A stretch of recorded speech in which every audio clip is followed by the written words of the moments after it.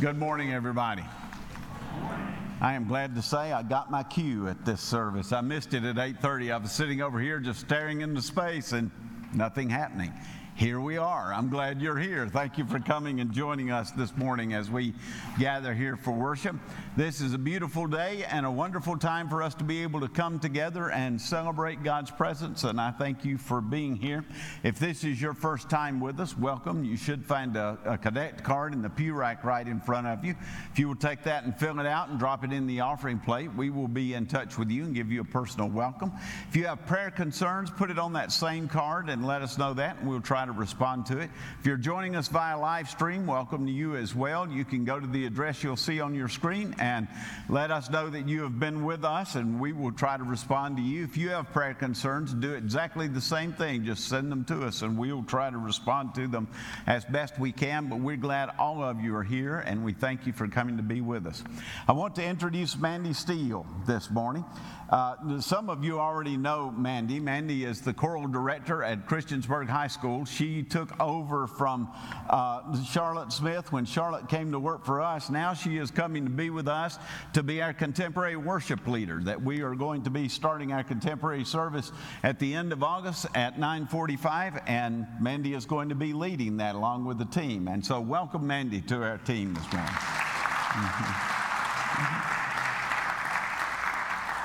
Mandy has been in worship teams several times and in several places. We are looking forward to having her be part of what we are going to be doing. We have gathered here today to worship God and to offer the best that we have to Him. Let's begin with prayer.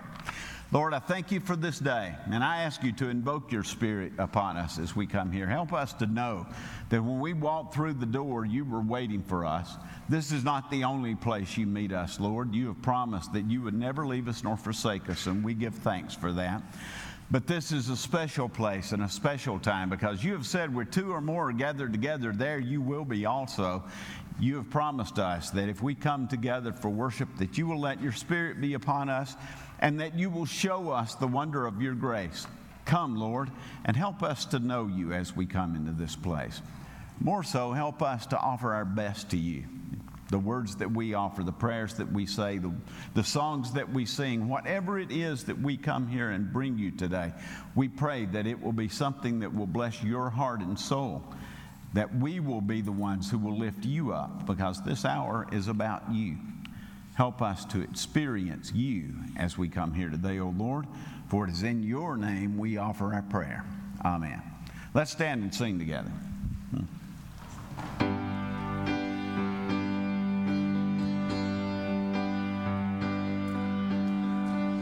Who am I that the highest King would welcome me?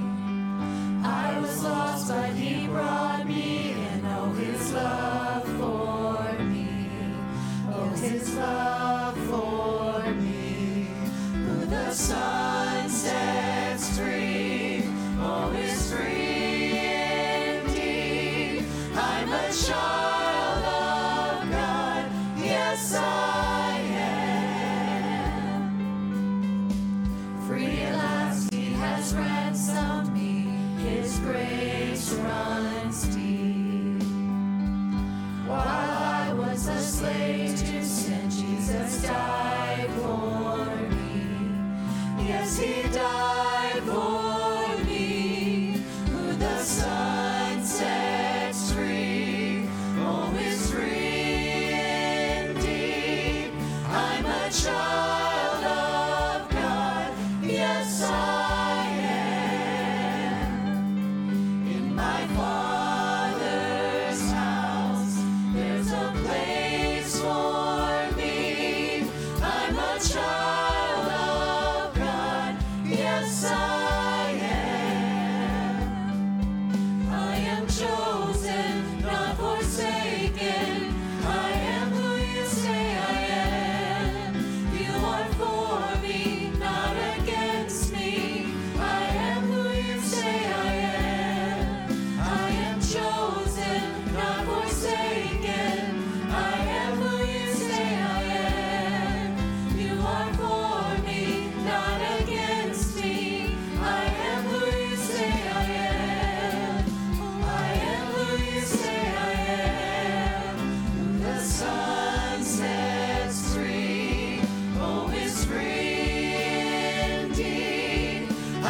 child of God. Yes, I am. In my Father's house, there's a place for me. I'm a child of God. Yes, I am. I am chosen, not forsaken. I am who you say I am. You are for me, not against me. I am who you say I am. I am chosen, not forsaken. I am who you say I am. You are for me, not against me. I am who you say I am. Oh, I am who you say I am. Yes, I am who you say I am. Who the Son sets free, oh, is free indeed. I'm a child of God. Yes, I am. In my Father's house, there's a place for me. I'm a child of God. Yes, I am.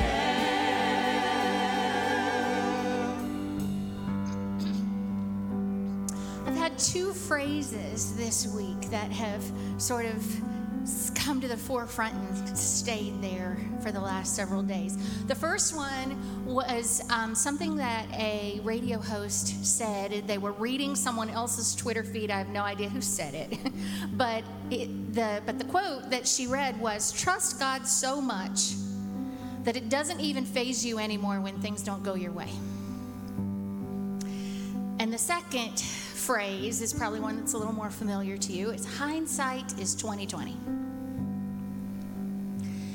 In just a few minutes, we're going to sing about the goodness of God. This is one of those songs that if I had been given the gift of songwriting, it's one I would have written.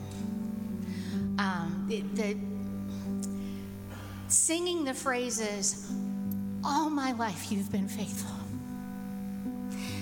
and "All my life you've been so, so good," just brings me to such a place of gratitude. I can think back over my life and I can see how God has ordered my steps. And He has equipped me for situations I never planned for and demonstrated His love for me over and over and over again, even in, maybe especially in those times that didn't feel so great in the moment. Hindsight is 2020. Looking back helps to bring God's goodness and faithfulness into focus for me. And it prepares me for whatever's coming next. Where He has been faithful before, He will be faithful again. And He is always working for good. God never changes. So in the unexpected moments when I'm surprised by the circumstances that I find myself in, hindsight helps me remember that I can confidently trust in His faithfulness for my future. We start with, "I love you, Lord."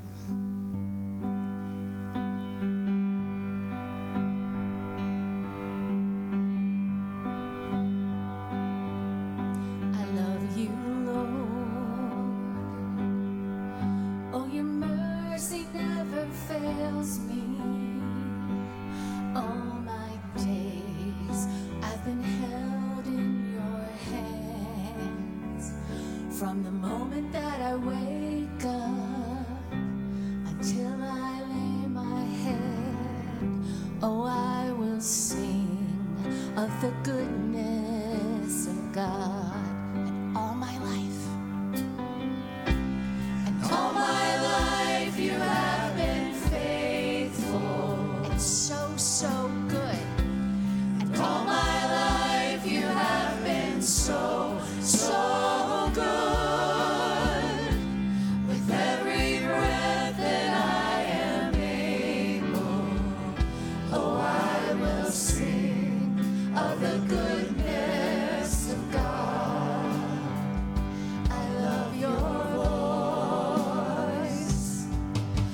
have led me through the fire, and in darkest nights, you are close like no other.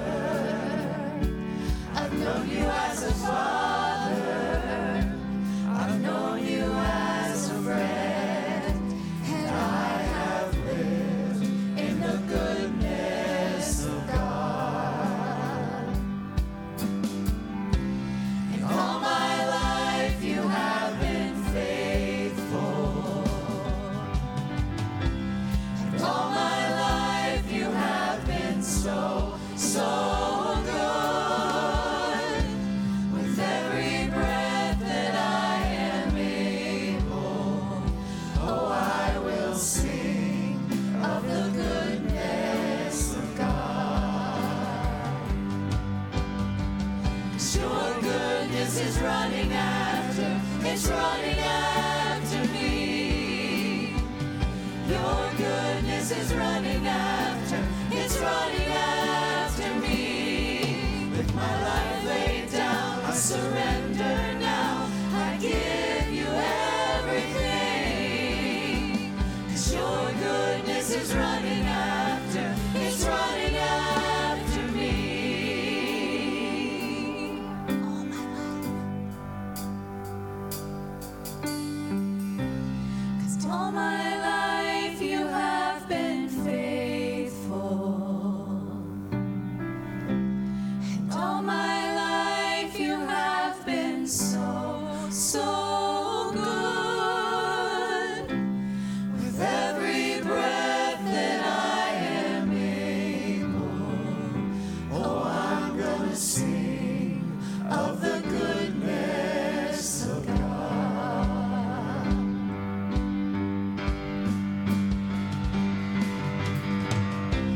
'Cause all my life you have been faithful. And all my life you have been so, so good. With every breath that I am able, oh, I'm gonna sing of the goodness of God. Oh, I'm gonna sing of the goodness of God.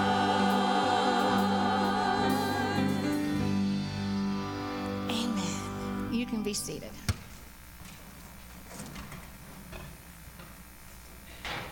Let's pray together, shall we?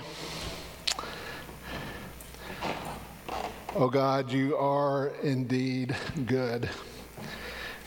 And we thank you that you are with us this very morning as we have gathered together here as Christians, brothers and sisters. We don't have to ask you to be here. We need only to recognize and make ourselves aware of your presence that is with us even now.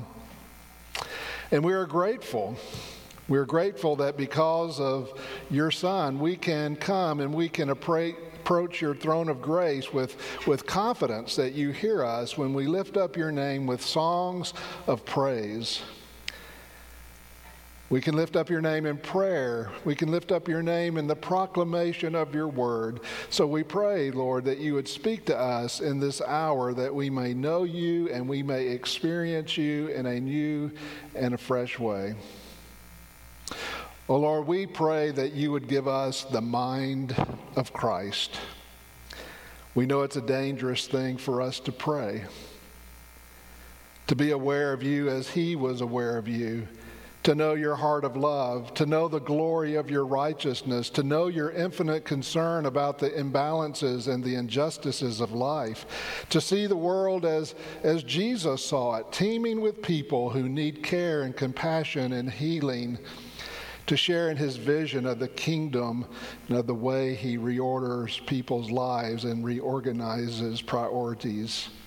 So we know this is dangerous territory for us to pray in this way, to invite upon ourselves the possibilities given shape in Jesus himself of being called to specific forms of ministry, relating and demonstrating care and compassion for people who live on the margins of our society, showing grace and mercy to those who society deems don't deserve your grace and mercy, sharing our faith among people who would despise us and insult us.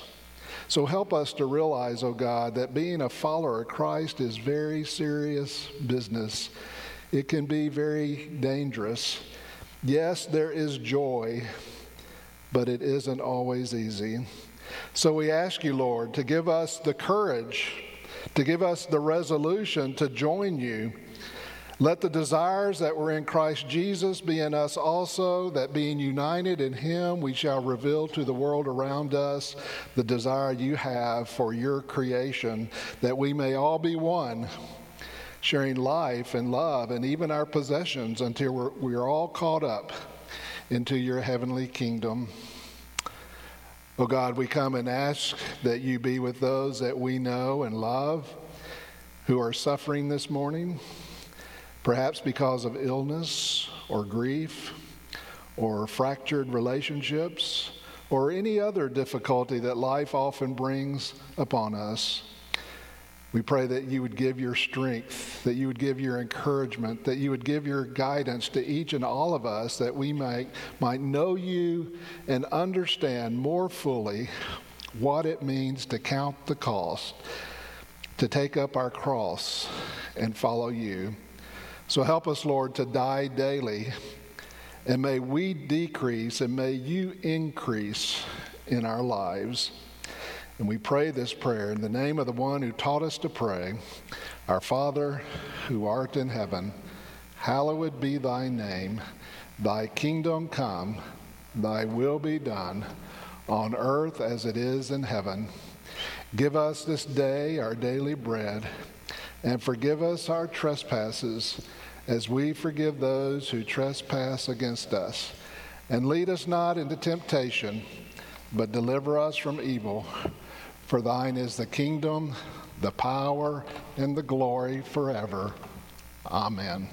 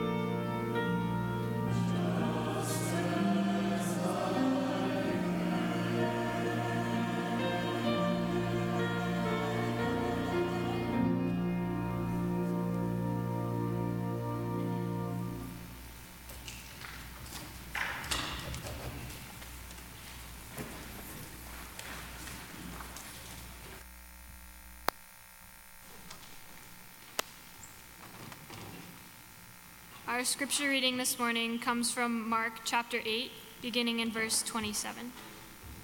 Jesus and his disciples went on to the villages around Caesarea Philippi. On the way, he asked them, "Who do people say I am?" They replied, "Some say John the Baptist, others say Elijah, and still others one of the prophets." "But what about you?" he asked. "Who do you say I am?" Peter answered, "You are the Messiah." Jesus warned them not to tell anyone about him. He then began to teach them that the Son of Man must suffer many things and be rejected by the elders, the chief priests, and the teachers of the law, and that he must be killed and after 3 days rise again. He spoke plainly about this, and Peter took him aside and began to rebuke him. But when Jesus turned and looked at his disciples, he rebuked Peter. "Get behind me, Satan," he said. "You do not have in mind the concerns of God, but merely human concerns." Then he called the crowd to him, along with his disciples, and said, "Whoever wants to be my disciple must deny themselves and take up their cross and follow me. For whoever wants to save their life will lose it, but whoever loses their life for me and for the gospel will save it. What good is it for someone to gain the whole world, yet forfeit their soul?" This is the word of the Lord. Thanks be to God. Holy God, we thank you for your word. We thank you for the message that you choose to reveal to us through this word. We thank you for the ones who have given it to us and preserved it over the years. We thank you for the grace that pours forth from such a word, and we pray that we as people would bask in that grace and that we would know well your joy, your love, your hope, and your calling. You're calling for us to step into the brokenness of this world and the brokenness of the hearts of this world to try to make a difference. Make it so as we gather here today, O Lord. Make it so as we come to experience you, for it is in your name we offer our prayer today. Amen. Back at least 20 years ago, may have been longer than that, there was a casting director in a small theater in New Jersey who started receiving all kinds of threats and nasty emails and phone calls, and he actually had some death threats that came to him. This man had committed an unpardonable sin, according to some people. He was casting for the annual Passion Play, and he had the audacity to cast the part of Jesus to a black man. He wasn't trying to make a political statement. He wasn't in any way trying to be politically correct. He was just simply trying to cast the best person who had the best audition in the part of the man that was the star of the show, which was Jesus Christ. But he didn't really have the opportunity to do what he had planned to do because people became so angry with him over his casting choices. Before the play even opened, almost a third of the season ticket holders canceled their tickets. But the worst part was there were almost a dozen death threats, and many of those were traced to people who went to local churches. They were supposed to be Christians, but it did not seem that they acted very much like Christians. They were willing to disparage a man and even threaten to kill a man because he had the very audacity to put a black man in the position of Jesus Christ. Every time I hear a story like that, it makes me understand why the secular world looks at the church and they think that we're just a bunch of wackos. And sometimes I'm embarrassed to tell people that I'm a Christian, and that's especially true when Christians are doing stupid things in the name of Jesus. For instance, back about 30 years ago, I was at a Christian convention in Texas, and there was this fire-breathing preacher who was preaching the word, and the entire sermon was about who he hated. One of the famous lines that he had in that sermon was a line that made headlines the next morning. It said, quote, "These liberals call themselves moderates, but a skunk by any other name still stinks." He was talking about me. He was talking about preachers like me. Believe me, this guy got everybody that night. He got the politicians and the college professors and the seminary professors and women in ministry and gays and Democrats and communists. He even took a swipe at his own granddaddy before that night was over. The longer I listened to that preacher, the madder I got, but I wasn't in the league with the man that was sitting across the aisle from me. He was infuriated with what was going on. When that preacher took a swipe at his own granddaddy, he reached down, he picked up his materials that he had brought in with him, and he stood up and he started to walk out. But as he started down the aisle, he surprised everybody because he broke into song. He started singing, "I have decided to follow Buddha." And he sang that all the way out of the convention center. People were hissing at him. He just kept singing it as loud as he could all the way out. Now, I know that just is right on the border of sacrilegious, but it wasn't one more scintilla sacrilegious than what we were listening to from that preacher, because when your idea about Jesus doesn't match the character of the real Jesus, it's not only embarrassing, but you can do more harm than good to the cause of Jesus. And that's exactly what Mark 8:27 through 36 is all about. According to Mark, one day Jesus was in Caesarea Philippi, and he decided to stop and rest. And while they were sitting there, he looked at his disciples and he said, "Who do people say I am?" They told him that some people thought he was John the Baptist. Some people thought he was Elijah. Some people thought he was one of the other ancient prophets that had been brought back to set Israel free. But then Jesus looked at his disciples. He said, "So who do you say I am?" And when he did, Peter spoke up immediately and he said, "You are the Messiah." And according to the Gospel of Matthew, Jesus praised Peter, but then he told the disciples and Peter not to tell anybody until the time was right. Peter was more than happy to abide by Jesus' instruction because Peter thought he knew exactly who Jesus was. Jesus was a hero. Jesus was a revolutionary. Jesus was God's secret agent who had come to plant God's kingdom in Jerusalem, which meant it was going to be Peter's kingdom too, because Peter was Jesus' right-hand man.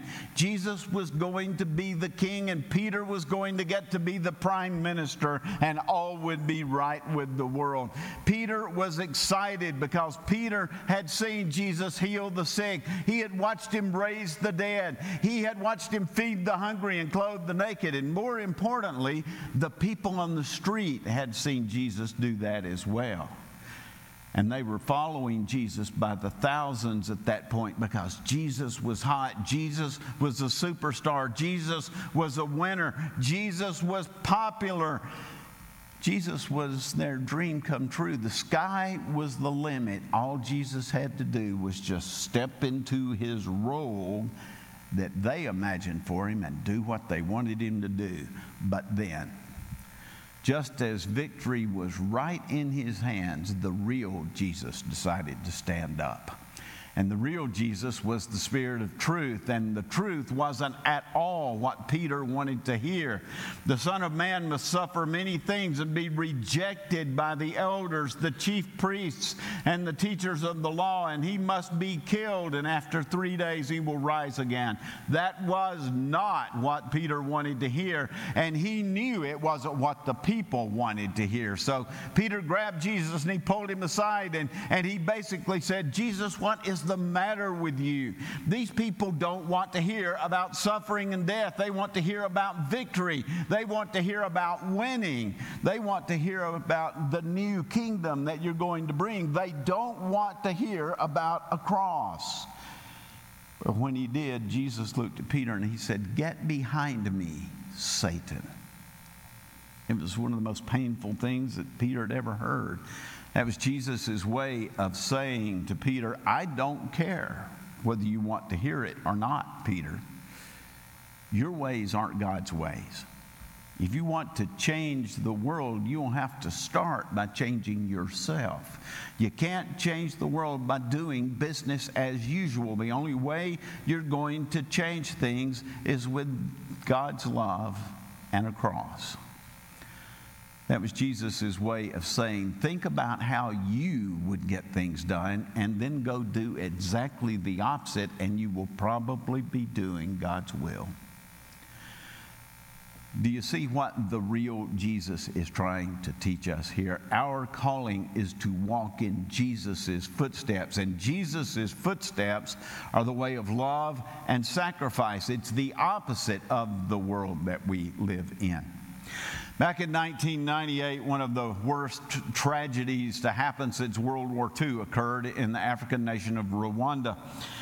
There were two tribes there in that nation, the Hutus and the Tutsis, and they had been arguing for years about politics and influence and social standing and leadership of the nation. In 1998, all of that started to boil over, and when it did, the Hutus attacked the Tutsis, and in less than 3 weeks, over 1 million people had been killed in what was the worst genocide since World War II and the quickest genocide that had been done in modern history.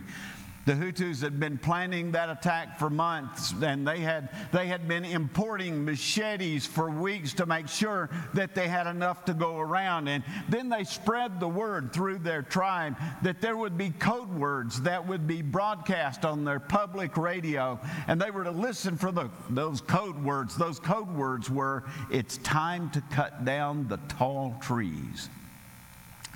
That radio message was only broadcast twice, but within 100 days, 1.5 million men, women, children, even babies were dead.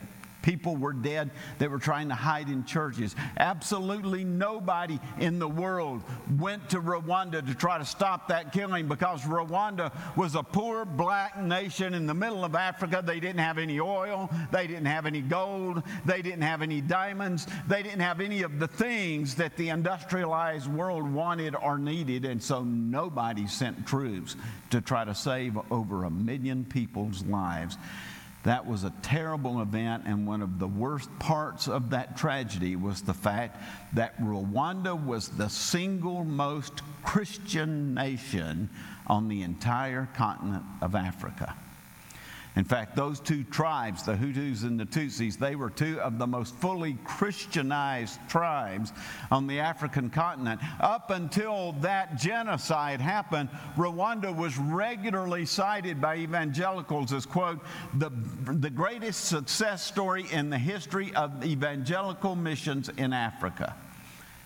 So the question is, what happened? Why did one Christian tribe try to annihilate another Christian tribe without giving the slightest thought to Jesus?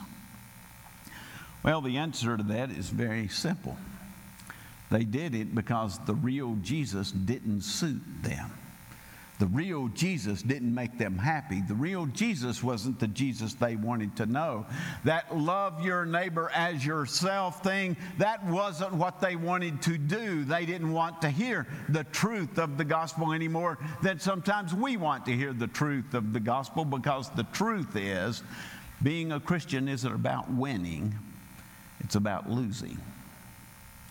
Jesus said, "Whoever wants to be my disciple must deny themselves and take up their cross and follow me. For whoever wants to save their life will lose it, but whoever loses their life for me and for the gospel will save it.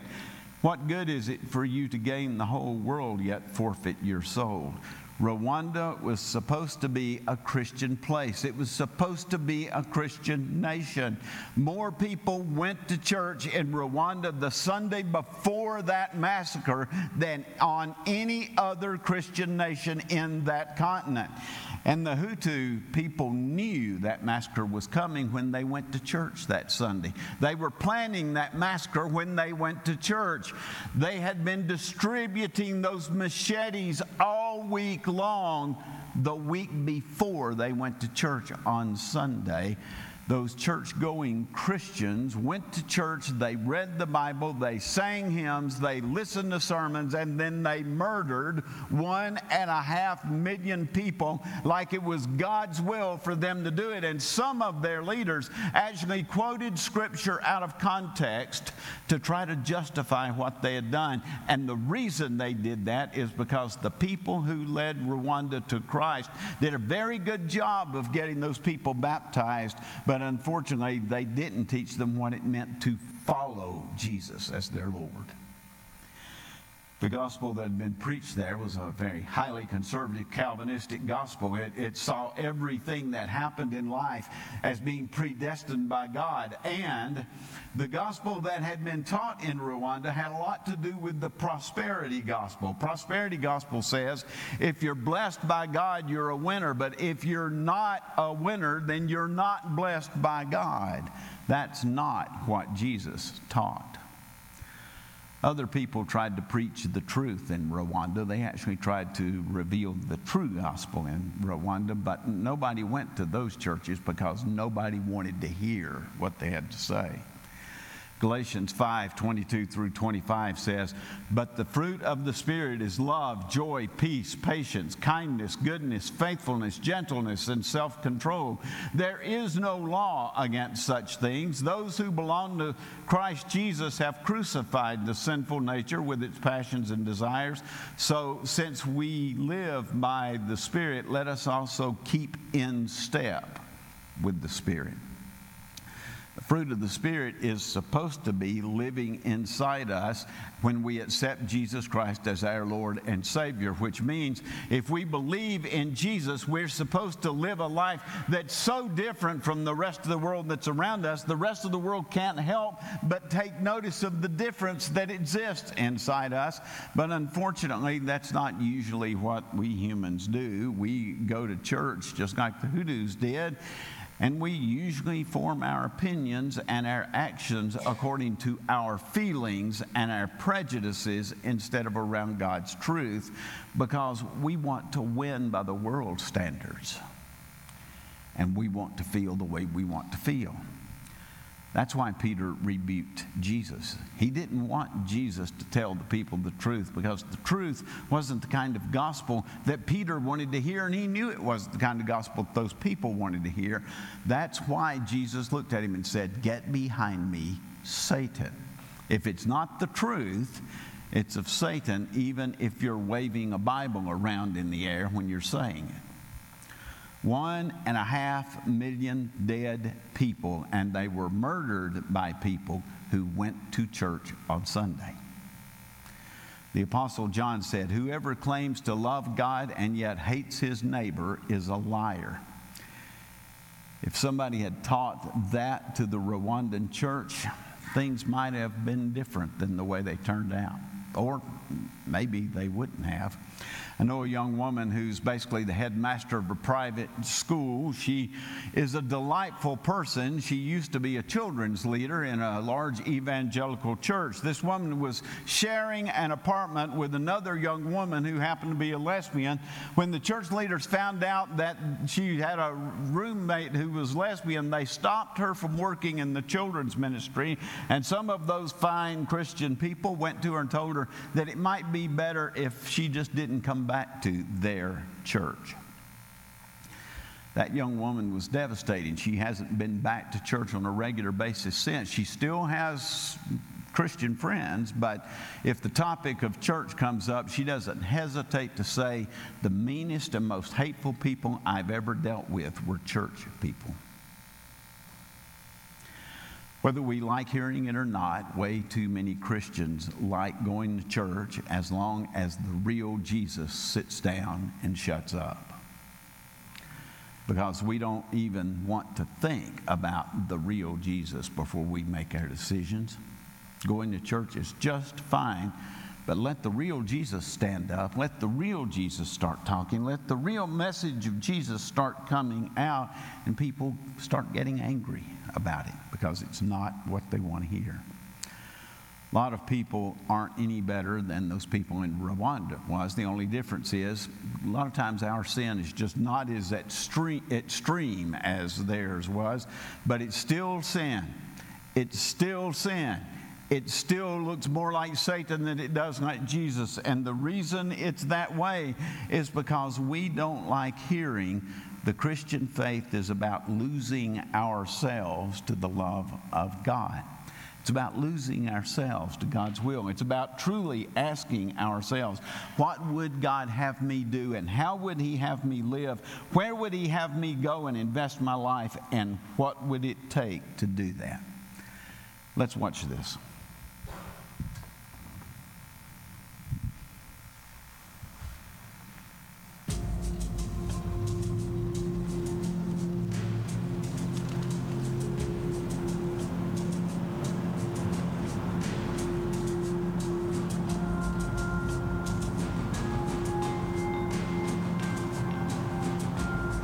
Just one block east of downtown Los Angeles is one of the most dangerous, overlooked, marginalized places in the United States of America, and that's Skid Row. Skid Row is a place where horrible things happen all the time.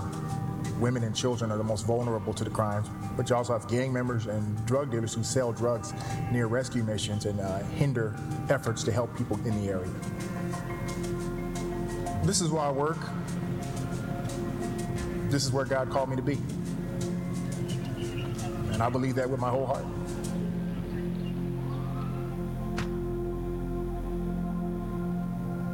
You know, the reality here is most people don't really like police officers. They're taught to hate us because they feel we're after them because of their social status or race or whatever. It's really hard to meet somebody you really want to help and have them reject you. Some of them hate my guts. And I really, truly, honestly care about them. Well, I try to look at people the way I think God looks at people. And in spite of all our mistakes, God still loves us. So in spite of all the mistakes that a lot of the people in Skid Row have made, I want to show them that I love them and I want to help make their lives better.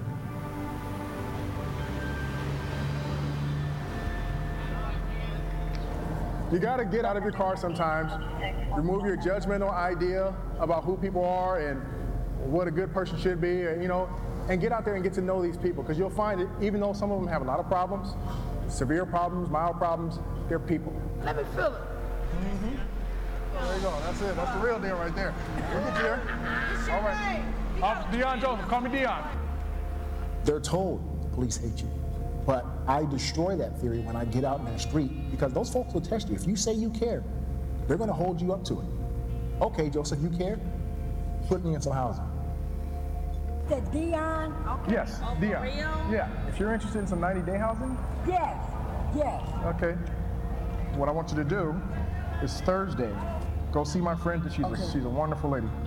Over time, the people see you for who you are, not what you are. They know I'm doing what I'm doing, not to harass them, but because I'm for them. All right? We'll do that. All right, let's take care. All right, thank you.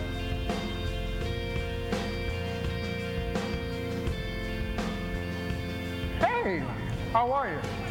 You're a star. How you doing? Because you love this Skid Row people. I do. Get to know people on an individual basis. I know their names. I know when they've been sober. I know when they're high.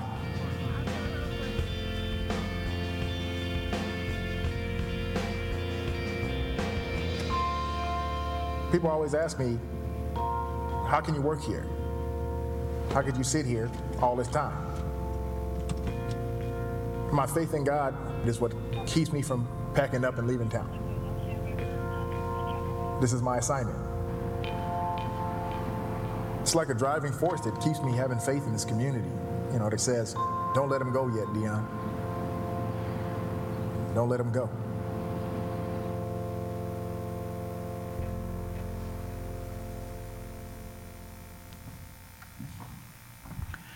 Jesus said, for whoever will save his life will lose it, but whoever loses his life for me and the sake of the gospel will save it. Sometimes we are called to become a channel for the living out of the real Jesus, a channel of blessing, a channel of hope, a channel of grace.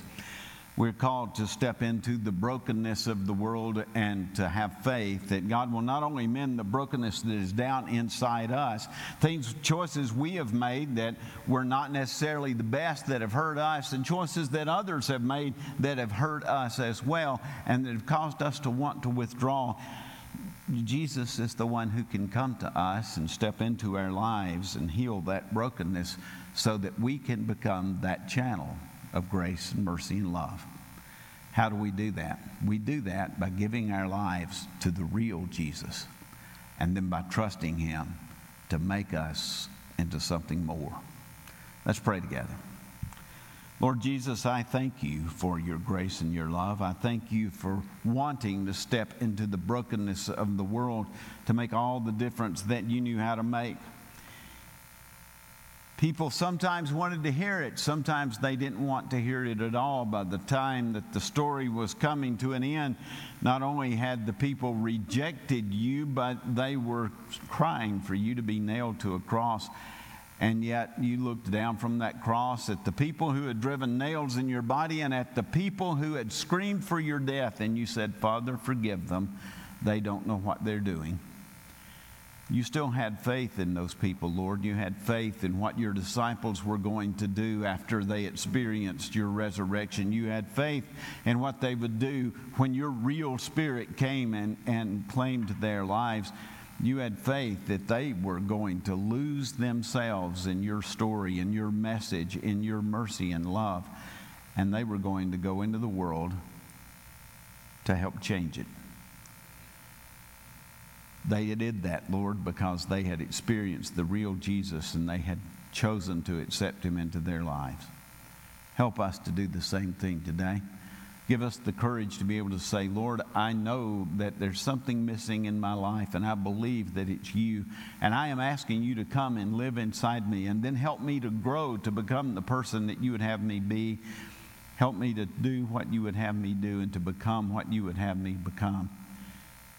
Help me to know that it won't always be easy, and we won't always be applauded for what we're doing. Help us to know that we can still make a difference, and we can be in your will while we're doing it. Make it so as we gather here, Lord. Give us the courage and the strength to believe that you can take the brokenness and make it whole. For it's in your name we pray. Amen.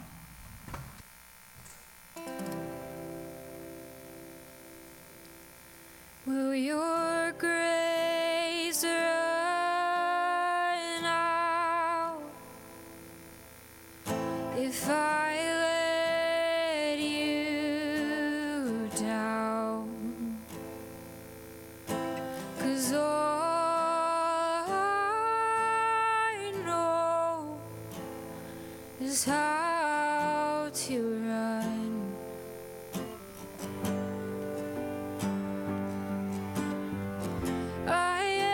Sinner, if it's not one thing, it's another. Caught up in words, tangled in lies. But you are a savior, and you take brokenness aside and make it beautiful, beautiful. Will you come?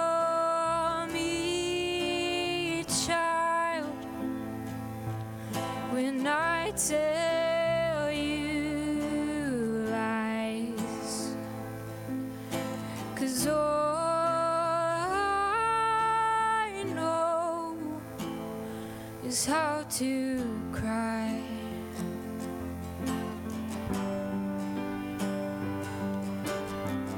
I am a sinner, if it's not one thing, it's another. Caught up in words, tangled in lies. But you are a savior, and you take brokenness aside and make it beautiful, beautiful.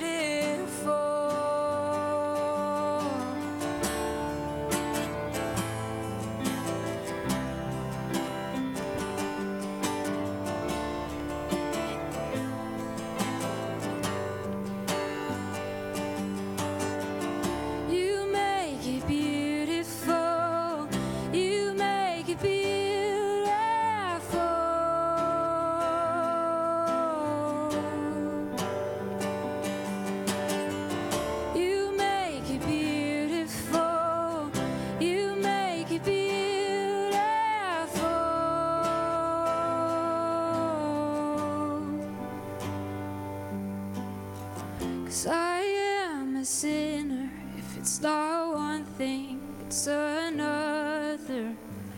Caught up in words, tangled in lies. But you are a savior, and you take brokenness aside and make it beautiful, beautiful. Yeah, I am a sinner. If it's not one thing, it's another. Caught up in words, tangled in lies.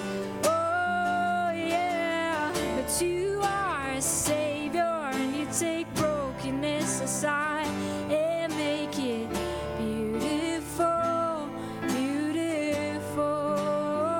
You make it beautiful, beautiful. Oh Lord, you make it beautiful, beautiful.